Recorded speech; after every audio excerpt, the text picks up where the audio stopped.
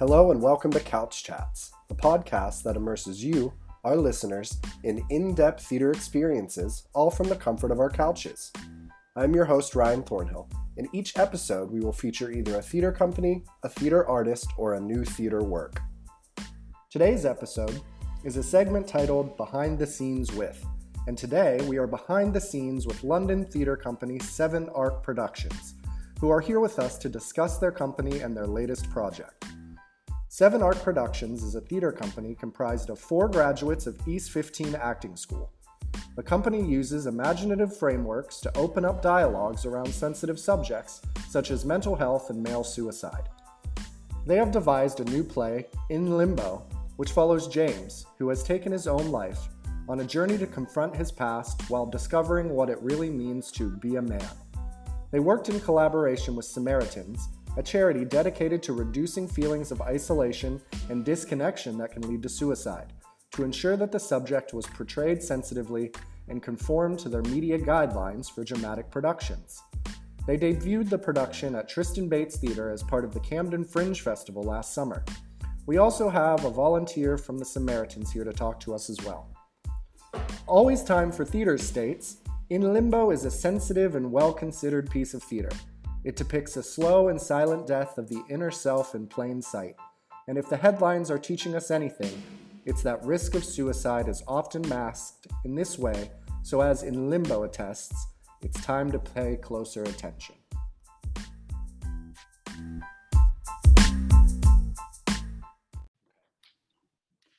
Welcome everyone to Couch Chats. Thank you for being here with us today. Now, before we get started, let's just get a brief introduction from everyone and go ahead and let us know the role in your play.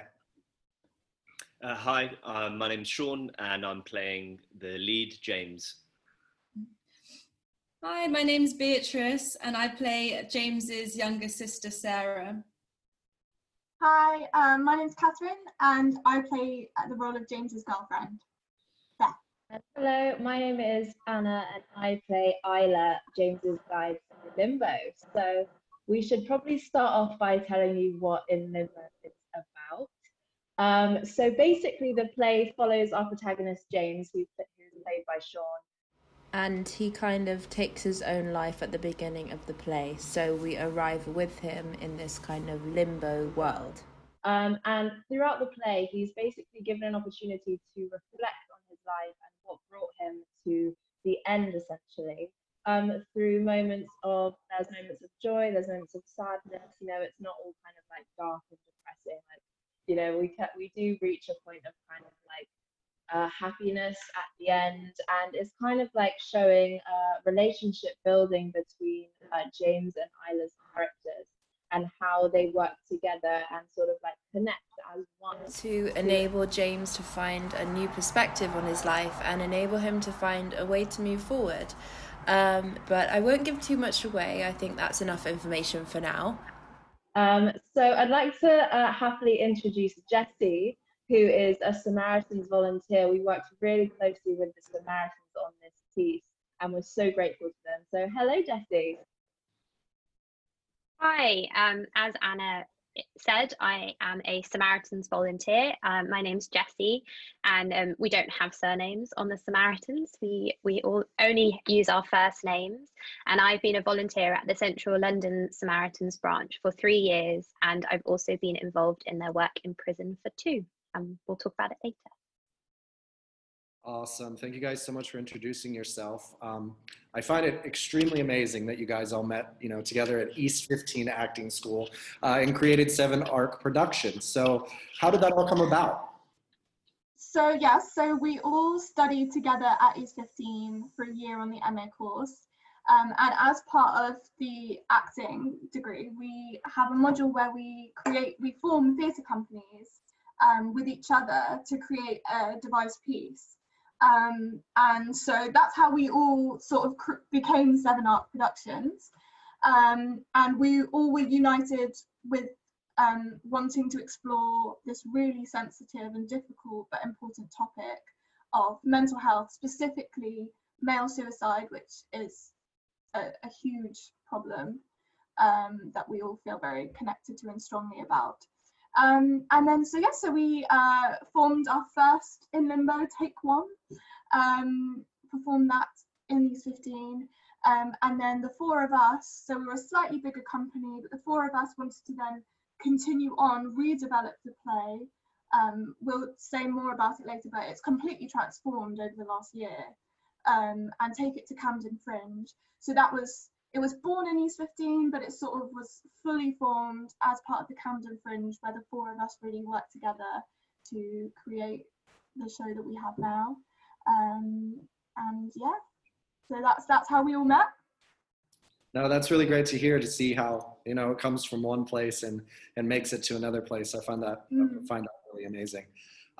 So when it comes to your project In Limbo, what made you to decide to devise a piece about male mental health?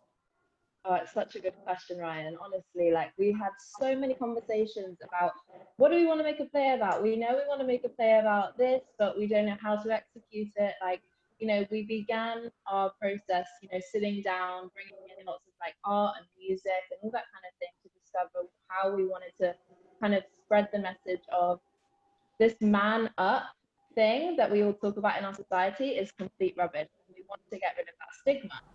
So obviously we did a lot of research and we kept stumbling across these statistics about suicide being the highest killer amongst men under 40. I mean, Jessie can probably give more accurate statistics for us on that. But essentially we were all really passionate about male mental health, particularly being a really close cohort at drama school meant that male emotion, expression as a man, and really digging into how you feel was really encouraged as actors and is really important to be able to really go there. So we basically saw the benefit in that during drama school and kind of correlated that with our own experiences with men in our own lives. And we kind of thought, you know what, no, we need to make a play about this. We need to let men know that it's okay to talk about how you feel, to express how you feel, and to own how you feel, really. So that's kind of where it came from.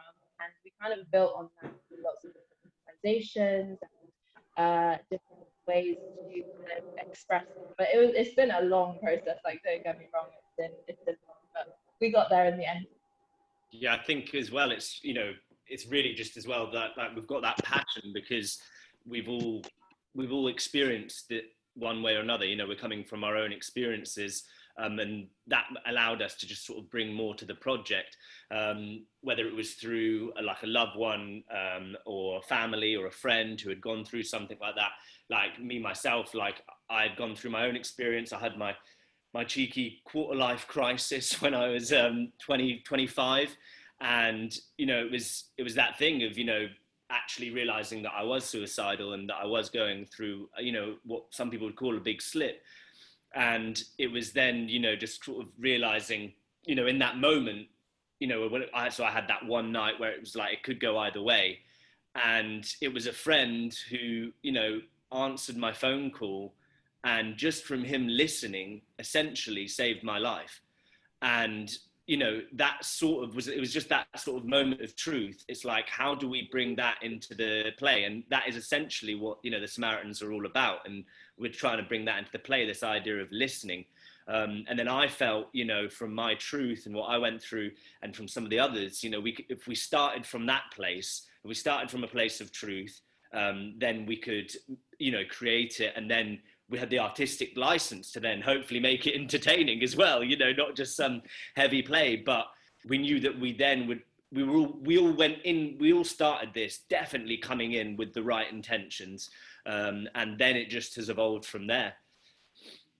Yeah, and I think coming from the perspective of someone who's been a supporter, who's trying to be there for someone, like a family member and an ex-partner who was going through depression and attempted suicide, I think it can, there's a lot of people who can relate to the aspect of trying to, not knowing how to be there for someone in the best way possible. And through the character of the sister and with the girlfriend, I think it helps to illustrate the ways that people can maybe they think they want to help and they have the best intentions, but perhaps don't know the best way to be there for the person. And through the play, we try to show how even though they have good intentions, they are actually putting more pressure on that person, and that really they just need to listen and not tell them what they need to do and give too much advice, even though that's a natural instinct. So that's part of why I wanted to explore this topic as someone who's gone through that from the perspective of trying to be there for someone in the best way, not knowing how. We basically are the characters. Except I'm not like an ethereal person. I do exist. No, I think you are sometimes, actually, yeah. So in the article, The Paradox of Devised Theater on the 21st Century Stage, Vanessa Garcina states that it's theater that begins without a script. The script gets written as the rehearsal process takes place through a series of improvisations and collaborations. Now, can you go ahead and tell us a little bit more about the methods and techniques you used in devising process? Yes, of course. So what we did was we started working with a director, freelance director, Georgie State, for our Camden Fringe production when the four of us formed a company, sort of graduating from East 15.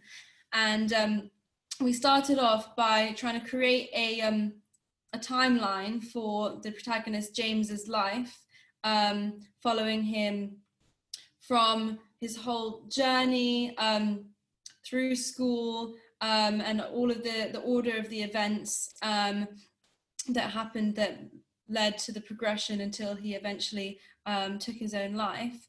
And then we did quite a lot of character exploration to really develop these new characters of James, his sister, his girlfriend, and the character of Isla, who's the guide that he meets in Limbo, who takes him through these memories. And once we had more of a grasp on these characters, we would pick a point in the timeline and improvise a scene based on that point in his life to create like a bank of memories. And when we would improvise the scene, we would record it. And then afterwards, we would transcribe each scene and type it up. And then we'd go through the transcriptions and edit them down, because often improvisations might have repetitions and go on too long. So we'd edit those and refine them, and then play around with the scene order, and eventually kind of cut it down to the basics of what we really needed and what we wanted to include, and then refine and rehearse. And so it's quite a long process, but it meant that we could all really have ownership over all of the material. And with the director, she was like there to help us have an overview, an outside eye perspective, but it was very collaborative, the whole process. Yeah, and sorry, Sean, we got complimented a lot on our script after Camden Fringe. I had friends for sure that were asking who had written, because on the programme it didn't say who the writer was. And I said, no, we devised it, we collaborated, everything was from improvisations, and they were honestly shocked, because by the end of it, I mean, it took lots of work and lots of revising and stuff, but by the end it did seem to have one voice, you know. It wasn't lots of different chunky, because it was all words that we'd come up with in the moment based on the characters. So it worked surprisingly well, really. We were very happy with it. Yeah, just the first recording, you know, like you listen back to it, and in the improvs, there's just a lot of unnecessary swearing. There is a lot. Yes. Like, it was just every other line. But once we actually took away the swear words, there was, you know, maybe 20, 30%, you know, there was some gold there. So it was just growing on that and realizing that, you know, amongst the swearing, there's just these moments that were just beautiful, that just actually stayed the same. You know, there's this really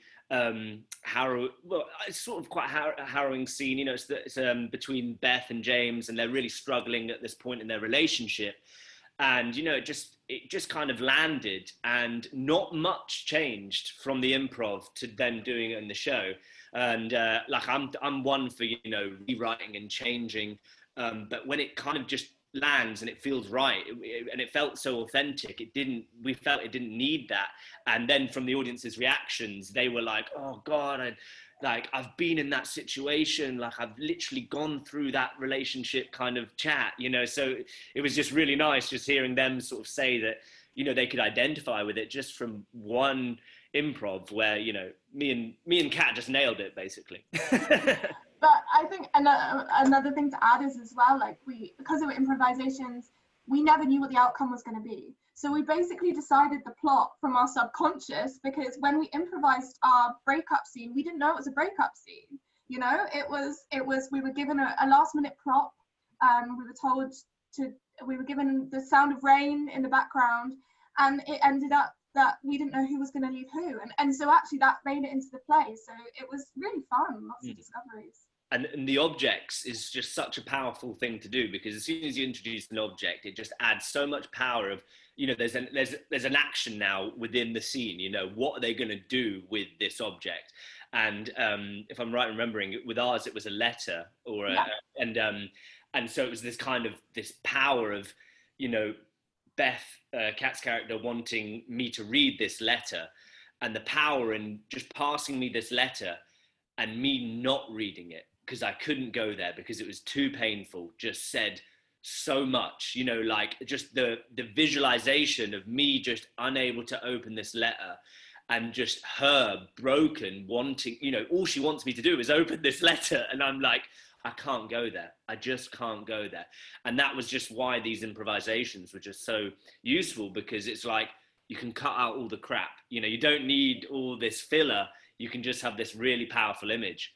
Yeah, and it feels a lot more like real dialogue, because people slightly may overlap or they don't speak in perfect sentences. And I think if you sit down at a laptop, you can sometimes just write something that doesn't feel like a real conversation because you're trying to make it too perfect. Whereas sometimes people don't know what to say, and they change their mind, and they can't formulate their thoughts, and that kind of came across through the improvisations more because it was sort of real. And so I think we managed to get an authenticity from that.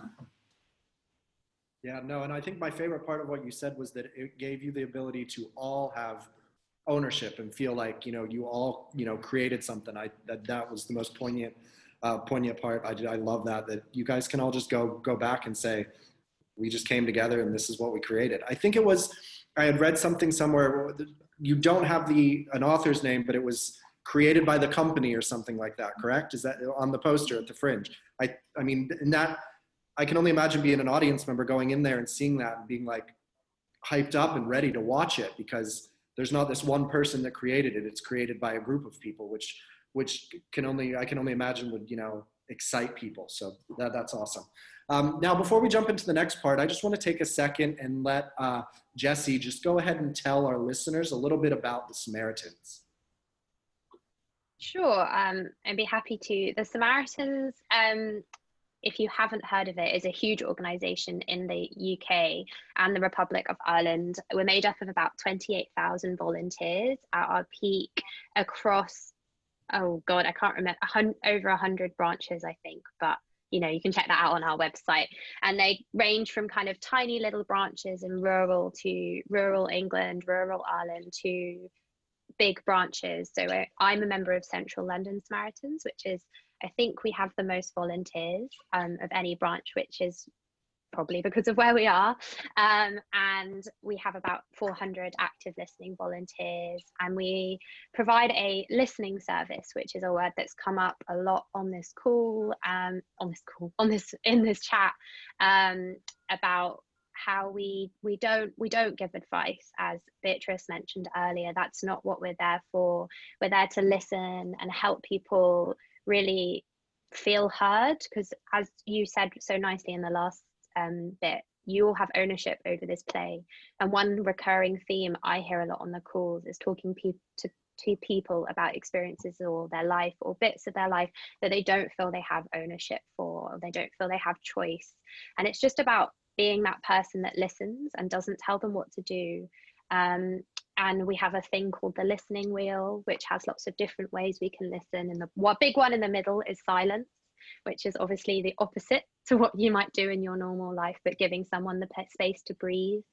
And that's kind of what we do. We're around 24/7, so we answer the phone. Sometimes there might be a bit of a wait, but there's always somebody at a Samaritan's branch somewhere that will be there to pick up your call. We also have an email service, which, so if you don't feel comfortable talking, don't feel safe talking, you can contact the Samaritans by email. Oh, that's wonderful. Thank you for elaborating there for our listeners to just kind of get a little bit of an idea of what the Samaritans is about. And I also think it's really great that you guys were able to put yourself together with such a great organization to help, create this piece and work beyond the piece to just get that idea out there, get that message out there.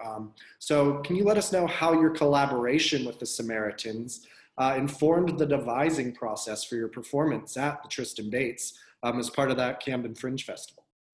Yeah, absolutely. So basically, after our first performance at East 15, we kind of thought, we could actually make a real difference in people's lives with this play. We had a huge impact on a lot of audience members.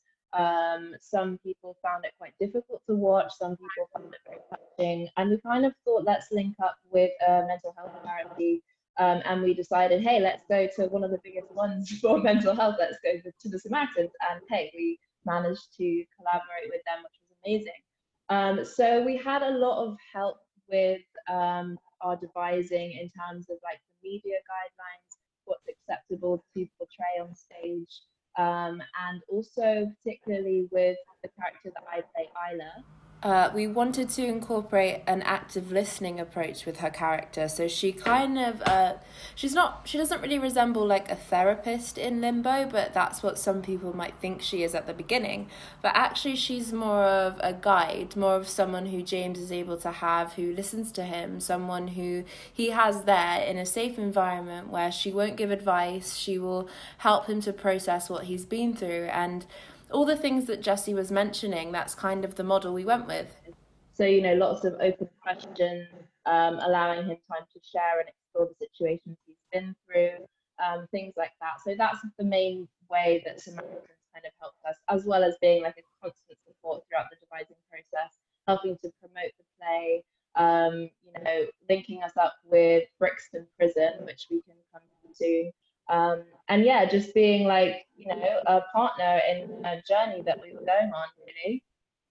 I think what was really interesting with that as well, with like these media guidelines, obviously we just wanted this play, because we're handling such a sensitive subject, we wanted the play to be as authentic as possible and, handle the subject with, the kind of, attention to detail that it deserves. But it was really interesting, the more we were getting told about the guidelines, we were aware. I was just thinking there's a lot of films and TV series out there that don't follow these guidelines. Les Miserables, the film version, you see Russell Crowe jumping off the bridge, and it's like, it's just was a real eye opener to kind of go, there is a responsibility here for all film and all theatre, and a lot of them aren't doing it. And obviously we had to we had to really make sure we were paying attention to detail because we were in collaboration with Samaritans. But I think it was just such a good thing for me to, and for us all as a company, to kind of become aware of, because now anything, as Seven Arc, that we, maybe the new play that we devise in the future, or even with our own projects, we're going to come with that awareness that, there's a responsibility as artists, if we're going to highlight these important issues, there's a way to do it, you don't want to trigger anyone, don't trigger people. And I guess that's been through our own experiences that we've learned that, it's been a journey. We didn't just have one chat and we learned, but just having Samaritans present and just constantly kind of just getting us to reevaluate things and helping us with that collaboration process, what initially might have seen as a limiting thing, because, oh, you can't do this, you can't do that, actually just helped us tell the right story. Yeah. And for me, I felt this play brought up so many questions through the devising process. what is our lasting message? Who are we to tell people how to deal with these really difficult feelings, you know? And Samaritans really helped us not like have this confidence that we don't need to give these, we're not therapists, we're actors, you know, give space to these stories, but also things to avoid triggering, and things to promote, like silence, space to let people breathe, is so important. And talking about, you know, triggering theatre, and I remember that reading the media guidelines, I remember thinking, oh my gosh, I've definitely been triggered by theatre before, and it wasn't a good, you know, in a negative way. I remember seeing a production at the Rose Theatre recently in the last few years. I went by myself, and one of the final scenes is a young woman overdosing and dying, and it was about 5 minutes on stage. And of course I was crying, which I often do in theatre, but I left in a really dark place, and I couldn't pinpoint why. I didn't know if it was the play had really moved me, but it wasn't cathartic, it was triggering for me. I found it so uncomfortable. So Samaritans sort of answered a lot of these grey area questions that I had. I couldn't pinpoint why I felt uncomfortable. Reading the guidelines, I was like, oh, it's because we've given a suggestion of how to do it, or, you know, or visualize, you know, showing it on stage, and then you think, okay, this is why I feel uncomfortable. So it was so helpful. Yeah, and I just thought, in case that people aren't aware about the guidelines, one of the main ones is about not depicting a portrayal of a method of suicide on stage, and so as not to be triggering people, giving people ideas, like leaving people in a place that might be unsafe. And we had Samaritans preview our production and come to rehearsals, and they could tell us if there was any points in the piece that they felt weren't adhering to those guidelines, and we would make adjustments accordingly, and that just made us feel a lot more reassured and safe in our production, bringing it out to the public, knowing that they had kind of previewed that and given it the okay. I don't know if you wanted to expand, Jessie. I just think it's really important to what you guys have said and emphasize that the media guidelines aren't about shutting down the conversation around suicide and why it happens, and all the different things that lead up to it. I think one thing I really loved when you were introducing and giving a synopsis is that the play isn't just sad, because no life is just one linear journey, and there's all these different emotions and different experiences that trigger different emotions, whether they're bad or happy or sad or disappointed or whatever that might look like. And the media guidelines aren't about shutting down that conversation. That's not helpful. It's not helpful to say that mental health isn't real or doesn't happen. We need to acknowledge and talk about all that. It's just about doing it safely, as you say. So not showing someone overdosing for 5 minutes on stage, which probably isn't particularly helpful to people who have stable mental health and never have had suicidal feelings, let alone people who are dealing with them in their own private space. And just back to what you say, Anna, about your character not being a therapist. Nobody on the Samaritans, well, they might be a therapist in their personal life, but when they step into the phone room, they're not a therapist. They're just a volunteer who's given up a couple of hours a week to come and, as everyone has said, listen.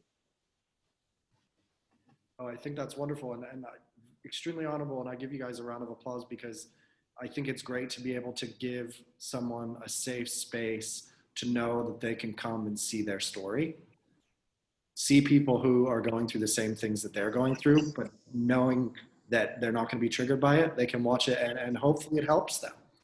You know, hopefully it can make things better for them, which I think is absolutely wonderful. Now, just to kind of spin off of some things there, I know that part of this project, you guys did some outreach. Can you go ahead and just elaborate a little bit about your work in the schools and prisons?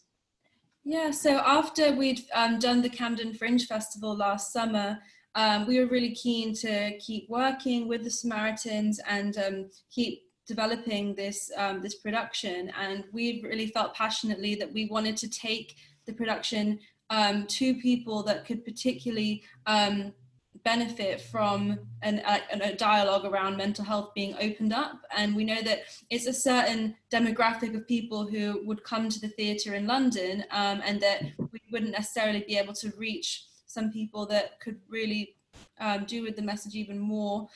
So we wanted to take our production on a community outreach project with the Samaritans, who have partnerships with schools and prisons.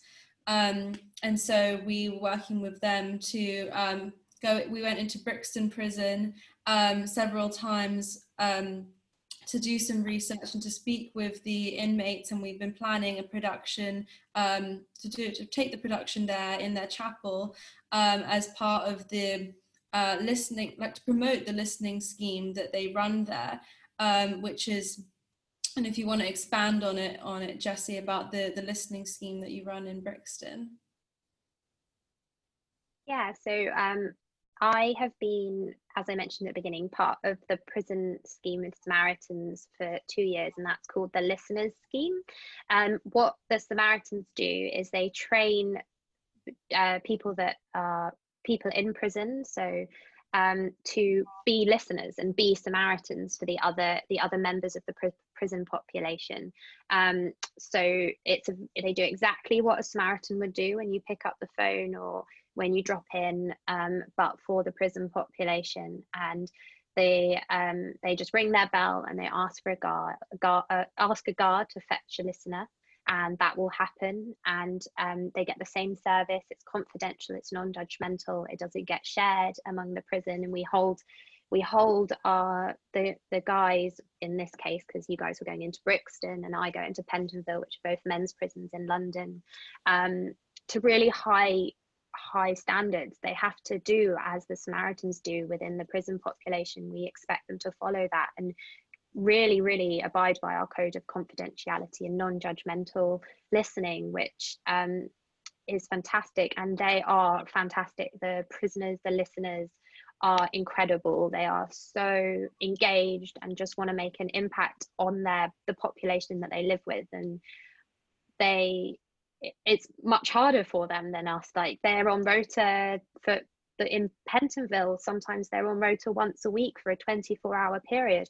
I go into branch and do a couple of hours of listening, and then I go home and continue my normal life, and I can go back to being judgmental if I like, or whatever that might look like, or be bad at listening, because I am a person that would err on the side of advice giving in my normal life. But they don't have that luxury. They really give up so much to help the community in prison, which is a community that, struggle to talk about mental health and struggle to acknowledge mental health. And as you said at the beginning, male mental health is such a big topic of conversation, a big taboo as it is, that compounds that into a prison environment. And it can be worse, or it can be the same. So it's an amazing scheme.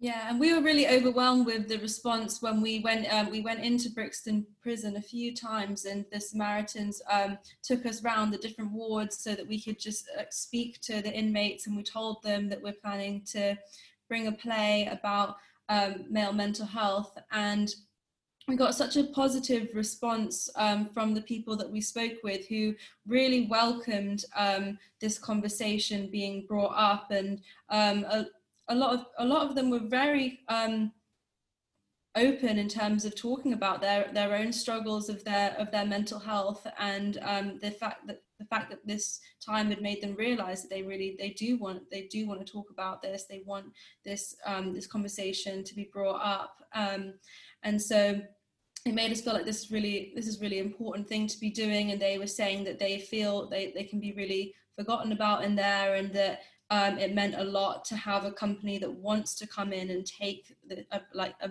piece of a production, a play, art into that environment, because it's not something they have easy access to. And we had our production scheduled there for June, but obviously because of the COVID crisis, that's been postponed for the time being. But we feel like once it is safe to go in and do it, it will be even more of a valuable time, because the inmates have been locked in the prison, in their cells, of 23 hours a day to stop the spread. That's clearly, I think, would have had quite a detrimental effect on mental health, and this will be sort of even more welcomed after this whole difficult period.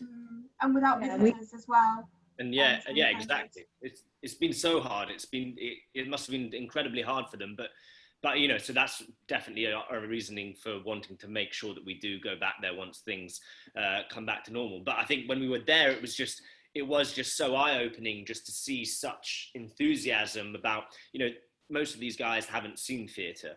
And so the idea of just seeing something different that just mixes up their day a little bit, it was just like a smile would just come over their face, because they could just see that we were trying to just bring something to them that might just give them a bit of entertainment for an hour, and then hopefully get them talking about an issue as well. But it was just really profound that these, you know, fully grown men, I just went in there thinking that they weren't going to be able to, and not all of them, don't get me wrong, but some of them were just so articulate with the way they were talking about their own mental health. This one guy in one of the wards we met, he used this beautiful analogy about his own depression, about how it felt like he was stuck at this bottom of a lake, and he was, you know, his ankles were just anchored down by these chains, and he could just see this boat above him in this lake, and his depression would just bring him down and down, and his family with the boat. And he said that he's made such progress that now he feels he's on the boat with his family, you know, they're keeping him going, but that anchor's still there. And it was just, you know, it was just so profound that we kind of just said to him, like, in that, you know, we'd had a really long chat with him, and we were just sort of so moved. We were just like, would it be possible to kind of just put some of those kind of words that you used into the play, just to help really sort of show that we're coming from a truthful place? And he was more than happy for us to do that. So it's just, again, just having those little, you know, gems just thrown into the play because it's coming from a truthful place. And yeah, I think, I don't know, I just feel after going quite a few times to the prison, it really felt like your perspective, we're just such creatures of habit, you know, until we've actually been somewhere, we can't really comment on it. You know, that just seems to be the case with a lot of people. And, you know, some of my friends would be like, oh, why are you going to the prisons? Like, they could get the school stuff, but they didn't quite get why we were doing it at the prisons, where they really need it, you know? And it was just, for me, it was just brilliant to be in the prisons and just kind of get chatting to these people. And, you know, they've just, it is that cliche thing, you know, a lot of them have just been in the wrong place at the wrong time, not been given the same opportunities. And, you know, they're like you see with the listeners scheme, you know, they're getting given a second chance, and all they want is purpose. And, you know, that's similar to James's narrative, you know, who am I? What am I doing here? What's my purpose in life? And I really felt when I was talking to a lot of these prisoners, you know, that they're the same as James in some way. Those three questions never got answered, and they never got the opportunity to answer them in their childhood. And for whatever reason, that led them to there, you know. So it was just a breath of fresh air. And I firmly believe, like, that, you know, there should be some sort of thing where everyone has to go to a prison at least once in their lives, just to visit them and kind of get, because otherwise we don't, I think the numbers are so big right now, the prisons are so big that we just hear the numbers, we hear the crime rates, and we quickly forget that they're people.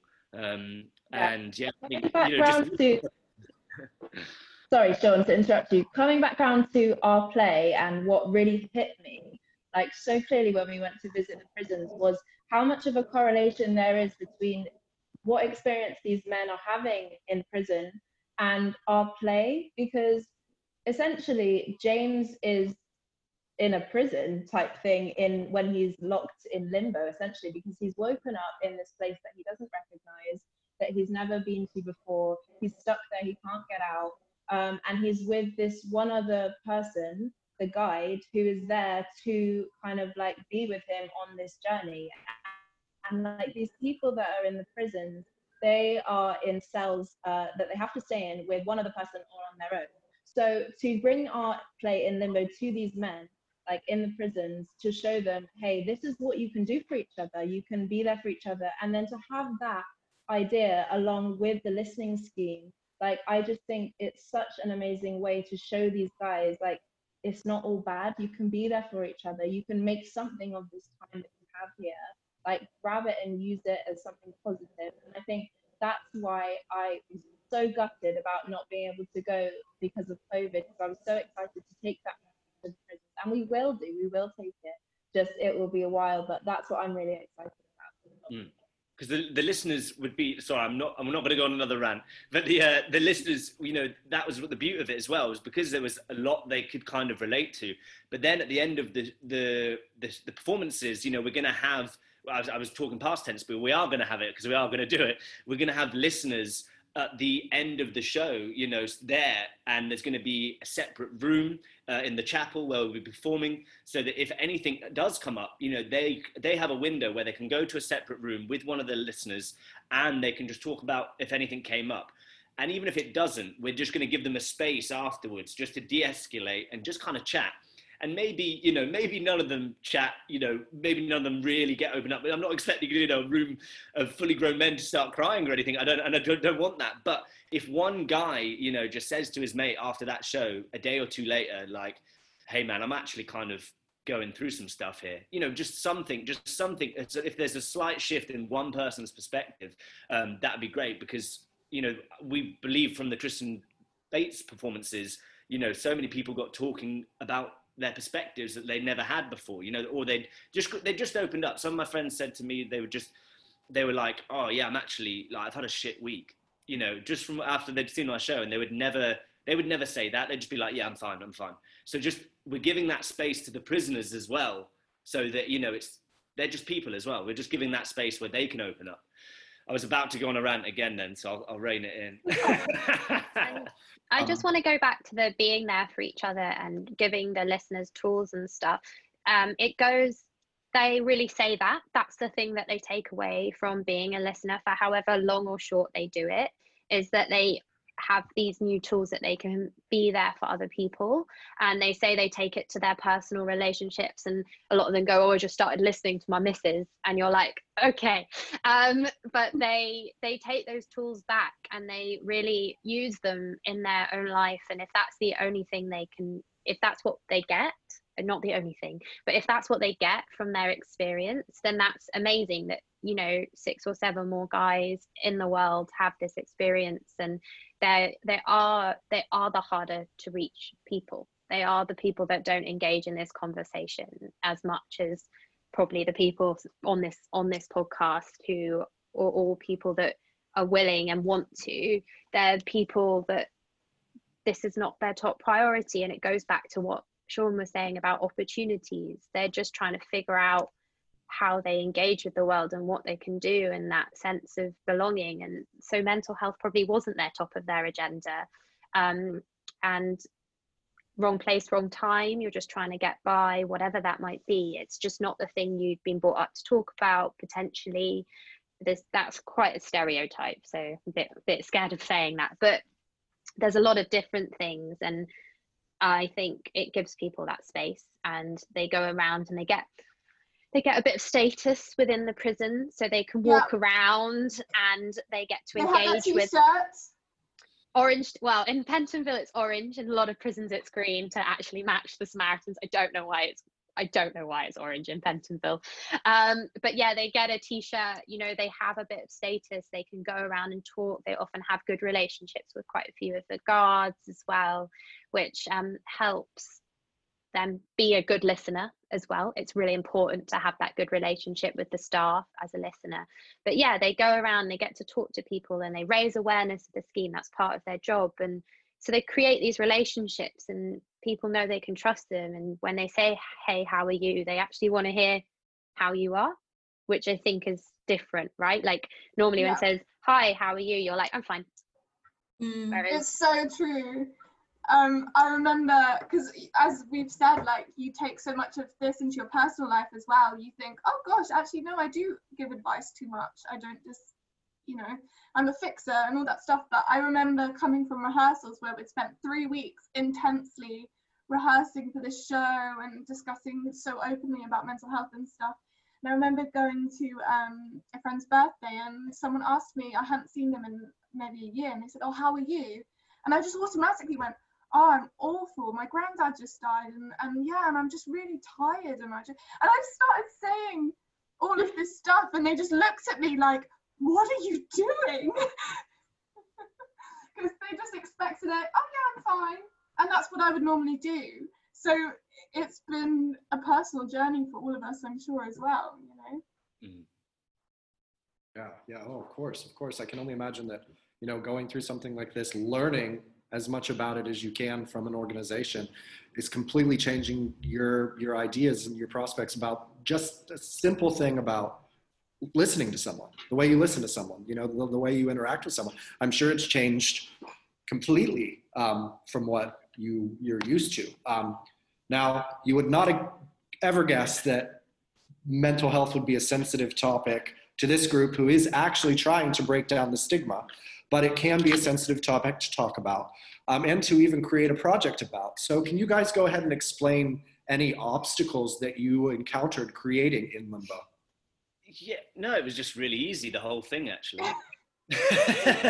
There was obstacles. And I just think, but I think it was just, you've got to love, I think, even regardless, like anyone who listens to this who's just an artist in whatever they're doing, if you love it, then you'll get through it. Like, but you've got to love it, and you've got to be coming from a truthful place, and then you can get through obstacles.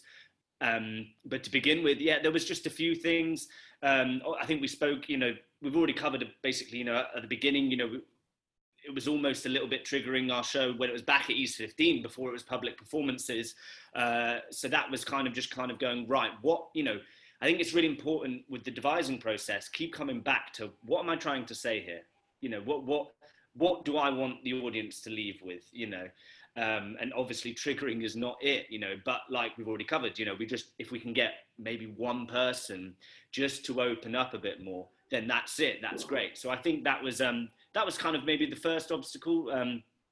And I feel we really honored that and addressed that. And, you know, it's always a work in progress, our show, but when it got to Tristan, by the time, you know, we made a show in 3 weeks, you know, we wrote it, we did those improvs, we rehearsed it, that was all in 3 weeks, and then we put it on at Tristan Bates, you know, and I just think I've got such time and love for the whole Fringe festival scene, because, you know, people just, you know, they'll come to a show and they'll spend £12 and they'll be like, God, that's quite expensive. And it's like, I was like, we're still not making really any money from this, you know, it's like, but we love it, you know, and it's like, and so the obstacles are endless, you know, just in the time frames that you get given. It's just, you're expected, you know, our tech and our dress run is on the same day as the press night. You know, that is the reality of Fringe shows. So I think it's just good to honor that. That's an obstacle in itself, and just kind of, you've just got to go, this is it. You get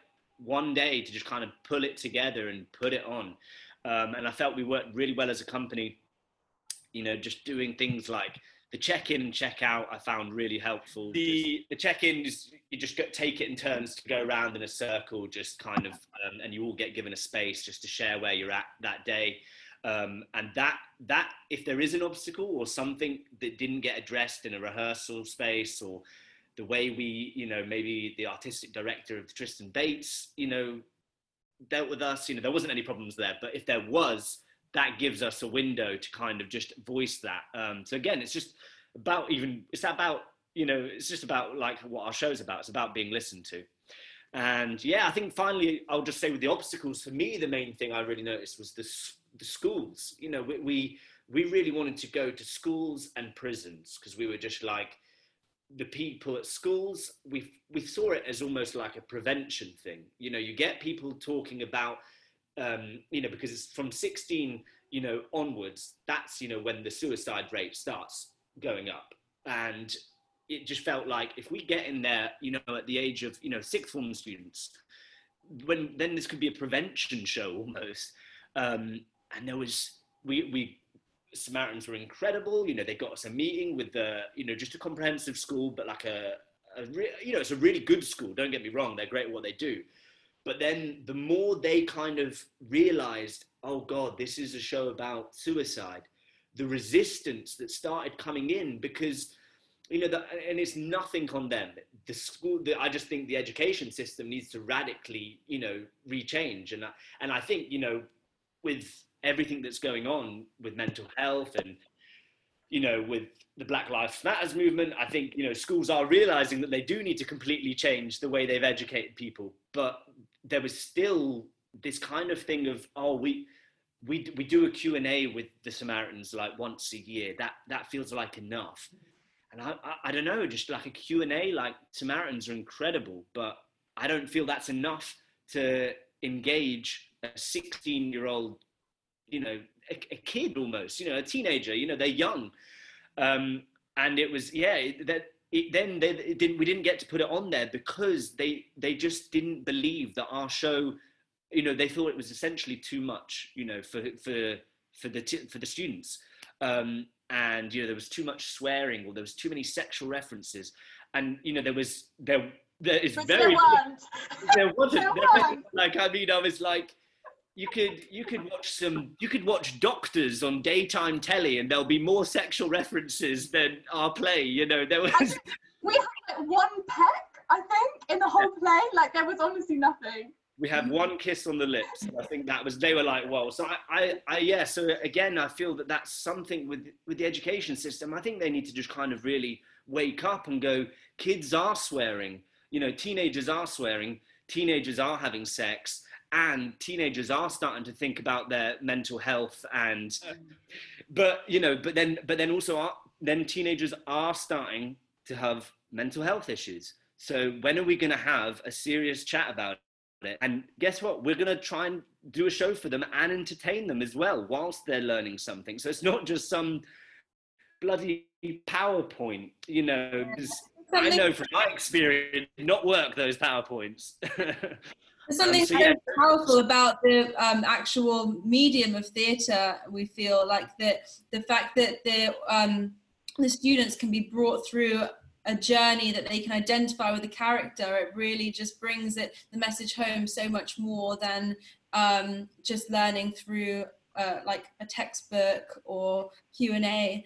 And like from the feedback that we got from the Camden Fringe production, there was like a young teenage boy that like my family knows who came to see it, and he said that he felt like he was James and that he felt less alone to see himself represented on stage. So that's why we feel like it is really important. And even though we didn't get to bring it to that particular school, we did perform the play at Arts Ed Sixth Form, which is I'm an alumni of that school, so I brought it back there to them, and the feedback that we got from the sixth form students there was really, really positive, and it gave us a lot of encouragement that it is worth us like persevering to take this play into sixth forms and to find ways of overcoming those obstacles that can come up with the school kind of censorship system. I think it's just basically, it is still a controversial subject, and of course it is. We're not pretending it's not, you know, it is taboo, which I don't think it should be, but schools have guidelines themselves and sort of censorship in some things, and we understand that. And also just to say, like, I think the Samaritans outreach in schools is amazing. You know, we've learned so much about all that they do, and they have, because I remember Samaritans coming into my school, and it actually really moved me, because I remember they sort of did a reenactment of the conversations and stuff. So, you know, we're not saying that a PowerPoint doesn't do it, because as in that they do amazing work, and we were really excited about collaborating more, you know, maybe making a whole day of it with interactive things, but also still making it current and things. Just basically, there's not enough that we can do. Why stop at a PowerPoint when you can do more, you know? So. No, I was just going to say, I think that's something that schools are going to have to address in September, because just anecdotally about COVID-19 and the impact that's going to have on a certain generation of young people from, I don't really know, but I think 14 to 18 are really going to be impacted. They've been at home since March, they've been isolated, and it's going to be a huge thing that's going to have to, and if you hear head teachers on the news recently just worrying about the mental health of their children and young people. Abuse has escalated, all that sort of stuff is being compounded by the lockdown situation. So I think it is going to be something that is going to be at the forefront in the next kind of 6 to 12 months for young people especially. Definitely, I agree. What I was going to say before is it's really nice that there is that, and this can probably even be used to combat the issues that COVID may have brought up. Just have that alternate option other than throwing a PowerPoint up there. And it could be anything really. It doesn't even just have to be theater. I mean, you guys are showing a good option to have an alternative, but it could be anything, you know, and it's just nice to see that there are people out there like you guys that see that we can do this in an alternate way to kind of bring it home more, make it more poignant. And I really appreciate that and think that that's a really great thing. Now let's jump into the kind of theatery creation side of things. And we all know that working with a new piece of theater, you know, things are constantly evolving and changing. And I can only imagine that it's even more heightened, you know, when it comes to working in devised theater. Can you go ahead and let us know how In Limbo has changed and evolved over the time from the beginning at the school to where it is now?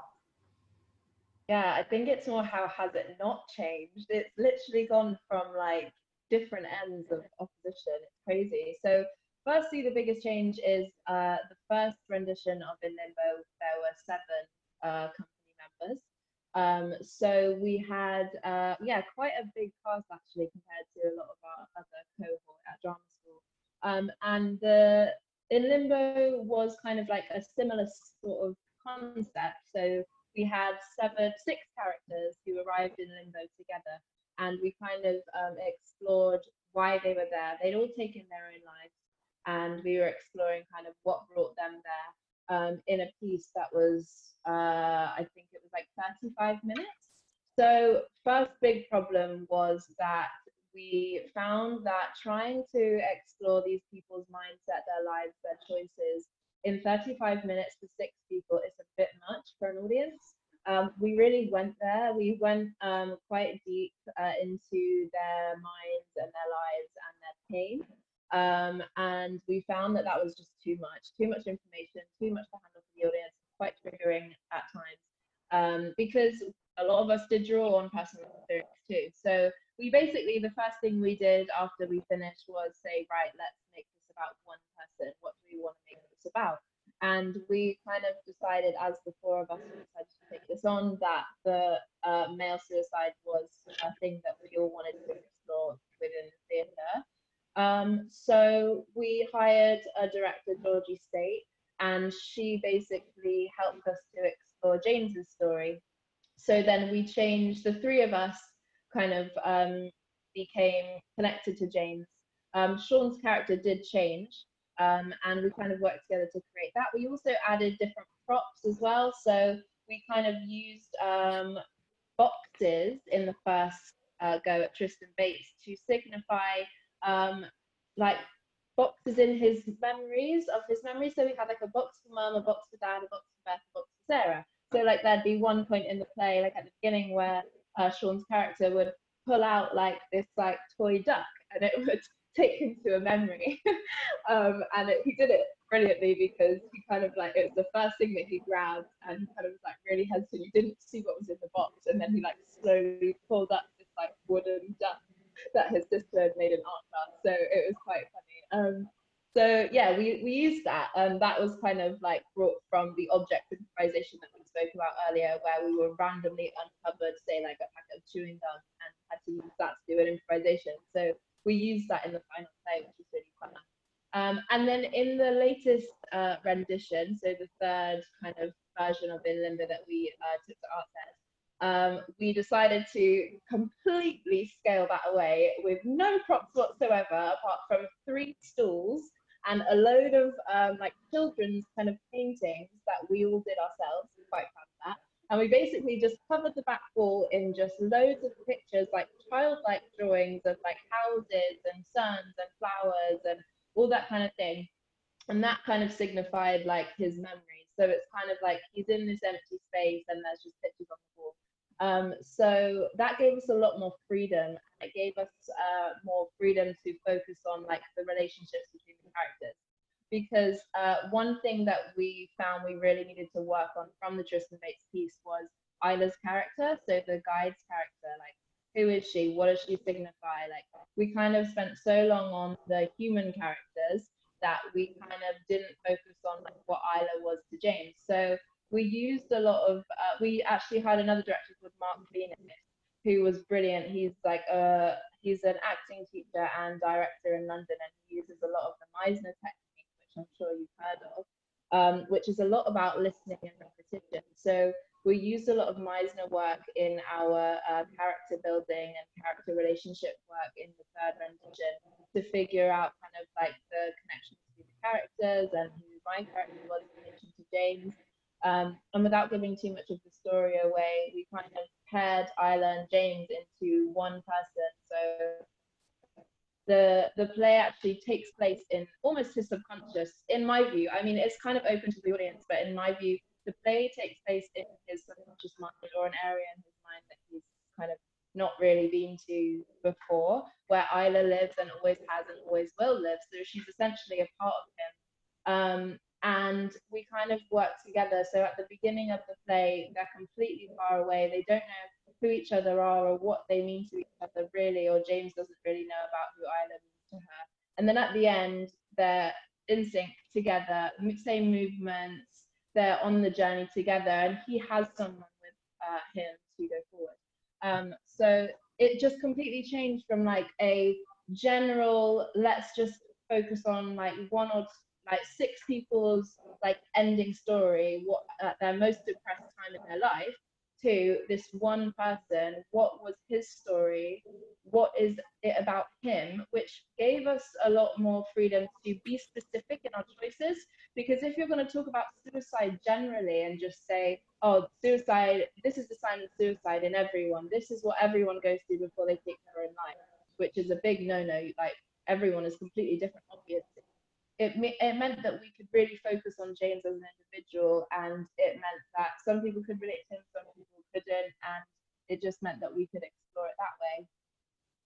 And I would, just to jump in, I would say the example of the change in set. So that was a really good example of how that was an obstacle, you know. So in prisons, we couldn't bring our set with us because it wasn't transportable, because it, you know, there was quite a lot of stuff, but also, you know, there's a lot of security. The wooden duck was now a safety hazard. So we realized in a practical sense we needed to strip back, and instead of going, oh my god, that's ruined our play, the whole point of this play is that it's about objects, instead of feeling panic, we were like, okay, great, so scrap that, what can we do instead? What positives does this give us? Oh, it gives us more spatial freedom. Amazing. Okay, what can we do? So it's all about not getting distraught, not getting too hooked onto these ideas. That was a huge thing in the devising process. We have our babies as individuals. We all have different creative ideas. And sometimes you get a bit fixated of, no, but I really have this vision that the stage is cluttered and stuff. And being able to let go of that for practical reasons, or also just to make sure it's a real collaboration, is so important. So yeah, I think it's really important, just that idea of we've embraced really early on this idea of, you know, it's our baby, you know, we let go of that so early on. And you know, there's a saying, I can't remember who said it, hold on tightly, let go lightly. No, not that one. That's a lot of saying. That's a good one. No, it's a great saying, Anna. It's basically, don't. This writer said, don't call it your baby because you're gonna have to kill it.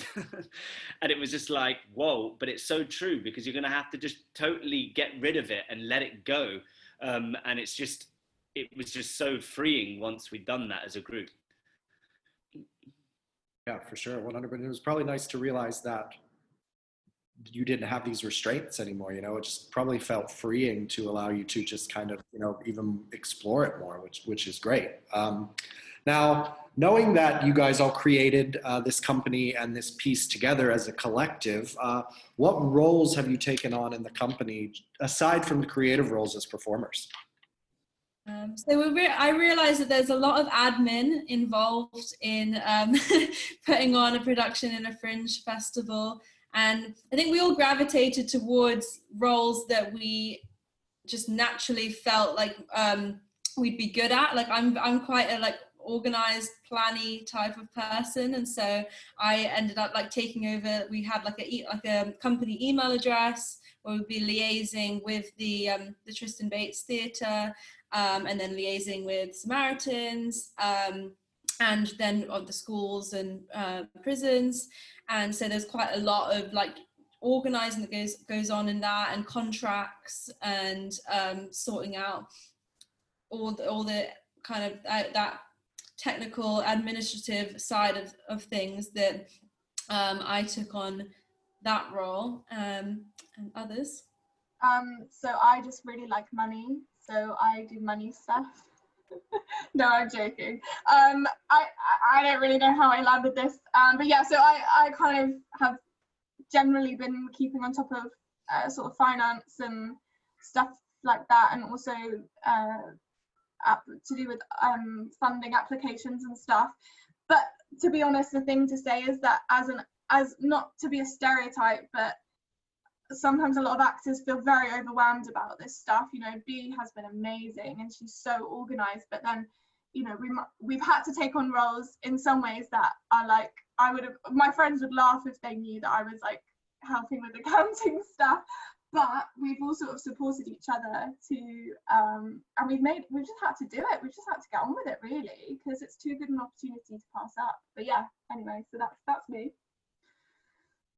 Yeah, I've been doing the social media and sort of uploads and the Twitter and Instagram and Facebook and things like that. But yeah, that as in all the other things that we haven't mentioned, the transcribing, the phone calls, all the random stuff, the applications, we kind of work together mostly.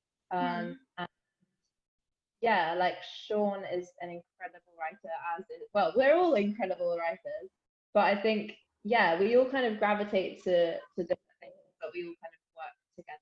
Bea will sometimes do the social, yeah, definitely. I was I think I'm basically the literary manager, and it's with the second draft, you know, I spent 3 days just going over that script and just really just kind of honing in on what we already had, and just trying to just sort of bring a bit more color to the brilliant stuff that, you know, these guys had already generated in the improvisations. So yeah, but you know, in terms of a lot of the admin stuff, these guys are incredible, and I'm probably not as as involved with that stuff because it's just my head doesn't work that way. But we realize each other's strengths and we bounce off each other really well. Oh, that's great. It's good to hear. I mean, it's you often think of, you know, you have the artistic director and they're not usually one that directs or acts, or, you know what I mean? There's all that hierarchy and tier, and nobody ever really thinks, you know, what happens to a company that is a company that devises things all themselves. So someone's got to take care of it. So thank you for sharing, you know, along with your roles and how you brought this character, you know, what it is you guys do from the company side of things. I think it's really important, you know, for everybody to know that I'm not just an actor on stage. I do other stuff as well. So now, for many artists out there that may want to start their own company someday, can you let us know how you go about accessing funding for your company's work? Yeah, it's a huge thing. It's so sad because unfortunately money is so important, and it's hard to come by in this industry, and especially as, you know, young, just out of drama school in a huge amount of debt individuals. It's tricky. So the main thing that we did at the beginning, so we started a crowdfunder, basically, because at the beginning, in the timescale we had, there was no funding applications we could physically fit to do. So that was pretty much our only option. So we created it. We used Indiegogo, but there's other platforms out there, but in the end that just made the most sense to us. And created that page, sent it out to friends and family, and just kind of kept them informed so that they knew where our money was going to go. It was really important to us to sort of make a breakdown so they knew what the money was being spent on. It wasn't going into our pocket. So that was props, costume, but again, we tried to keep everything to a minimum, you know, in terms of costume was obviously our own clothes. Props, we used whatever we could find, but had to buy a couple things. And then with the Fringe, it was a profit share that we had with the Tristan Bates. Also, I mean, this isn't to do with our own funding, but a good thing that we also, in terms of money, did with Samaritans was that during our performances at the Tristan Bates, every performance we had a Samaritan volunteer with collection buckets and card readers. We had a little speech at the end sort of explaining why they were there, how important they were to us, and in the end we raised £711.80 for Samaritans, which I mean is a drop in the ocean, but that's 700 more pounds than they would have had, so that was an amazing thing. That's 4 days. That's 4 days, you know. Yeah. That's not like a 3-week, a month run. That's 4 days. Yeah. Just chucking that in there. So basically we've had an insanely generous support of friends and family, and people that have been on board with the show since day one. You know, we've kept them posted on social media, so we're incredibly grateful to everyone that supported us, because we couldn't have done it without them. And then with our second, you know, community outreach, we did another Indiegogo fund, and in total we've raised from both crowdfunders about just over £3,000, which is amazing. And we've just tried to get our message out there. We've done videos, and we also applied for Arts Council, and it's good to acknowledge when you don't always succeed. So we spent an like agonizing amount of time filling out this Arts Council form, trying to get it right, and we didn't get the funding. I mean, they were very positive, but that's a very common thing, you know. They don't have unlimited pots of money, so but we'll apply to them. It happens to everyone.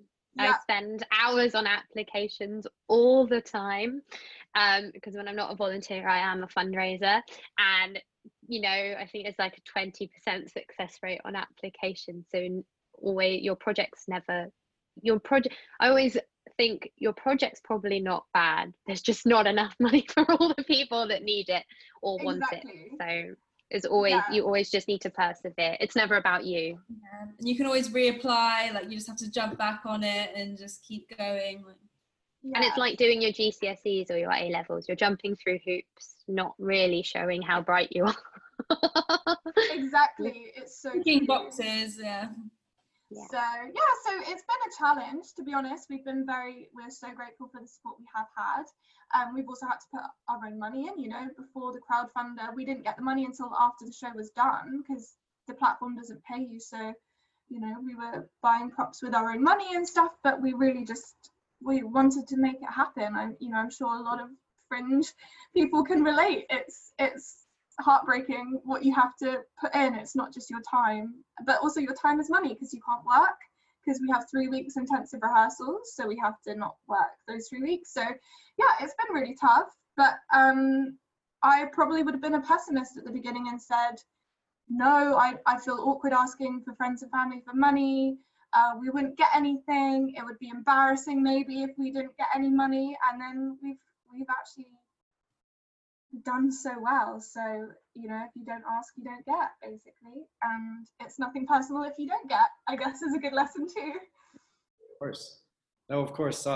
And from the people that have seen you at Tristan Bates to the kids that saw you in the school, and I'm sure the listeners that are listening to this, please just let us know, what's your plans for the future? A lot of plans. I keep it. My answers are often short, so I'll just leave it at that.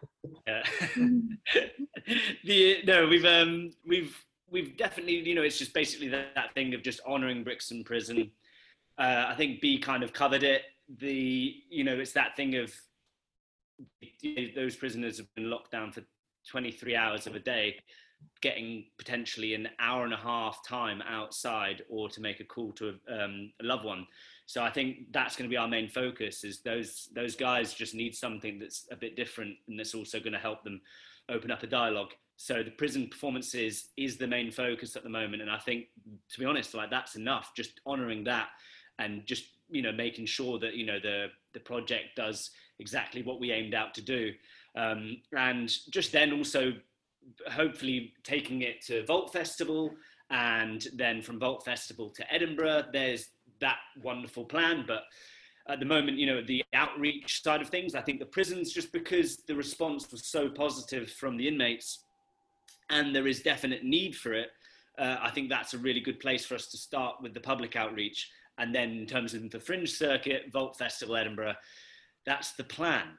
Yeah, and also other schools as well, because I think that from the response we had from Artsted, we do feel like it is really important to persevere with the schools despite like some obstacles that we've come up with, and we want to reach out to other schools. Obviously, that the COVID situation makes everything a little bit uncertain at the moment, but we want to focus on our community outreach, and then also take it further into other fringe festivals, definitely. And just linking back to the funding side as well, you know, we've made this commitment. We still have the funds that we've raised.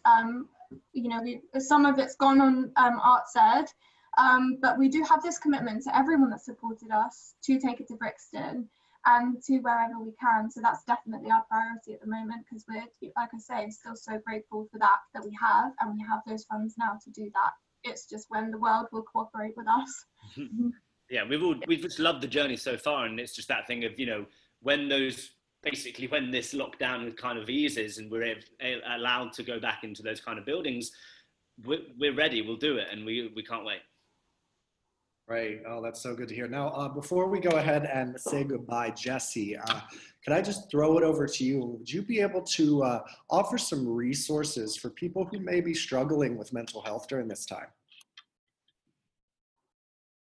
It's a big question. I think I'm hesitant to say there's one way to help you with your mental health at the moment, because everyone's mental health, it has been impacted by lockdown. Even if you normally have the privilege of brilliant mental health and stable mental health, I personally do, and I have been struggling with certain aspects. So I think everyone should know that you can call the Samaritans. I think one barrier we have is that people think you need to be suicidal or be suffering from anxiety and depression to call the Samaritans. You don't. If you're just having a bad day and need someone to talk to as a sounding board that's confidential, that's non-judgmental, please do pick up the phone. It's 116123. And there's the email address, which you can find on our website, which I think is joe@samaritans.org. Yeah. And a lot of branches, we offer a face-to-face service as well. Obviously, that's currently shut due to COVID, but I know that Samaritans, many branches, our branch included, are eager to get that up and running as soon as we can, as safely as we can. So keep an eye on the Twitter, social media for that. But there's also other brilliant places you can find your own support and different support.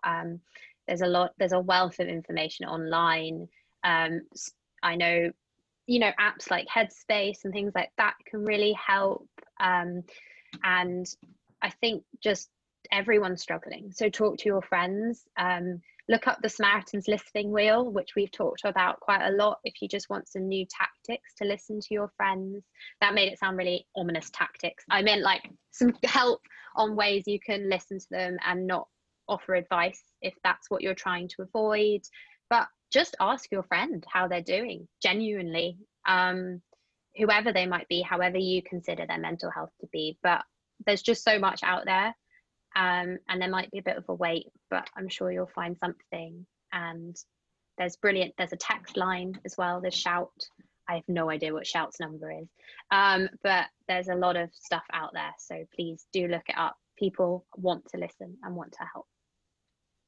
Jesse, thank you so much for giving us that information. If we can just help one or two people, get what they need, that's a job well done. So I thank you very much for that. Sean, Beatrice, Catherine, Anna, and Jesse, thank you so much for being here with us today, discussing your wonderful company, talking about your brilliant show, and Jesse for talking about your beautiful charity with us. Go ahead and follow 7 Arc Productions on Facebook, Instagram, and Twitter to keep up to date and see what they're up to next. And go ahead online and check out The Samaritans to learn more.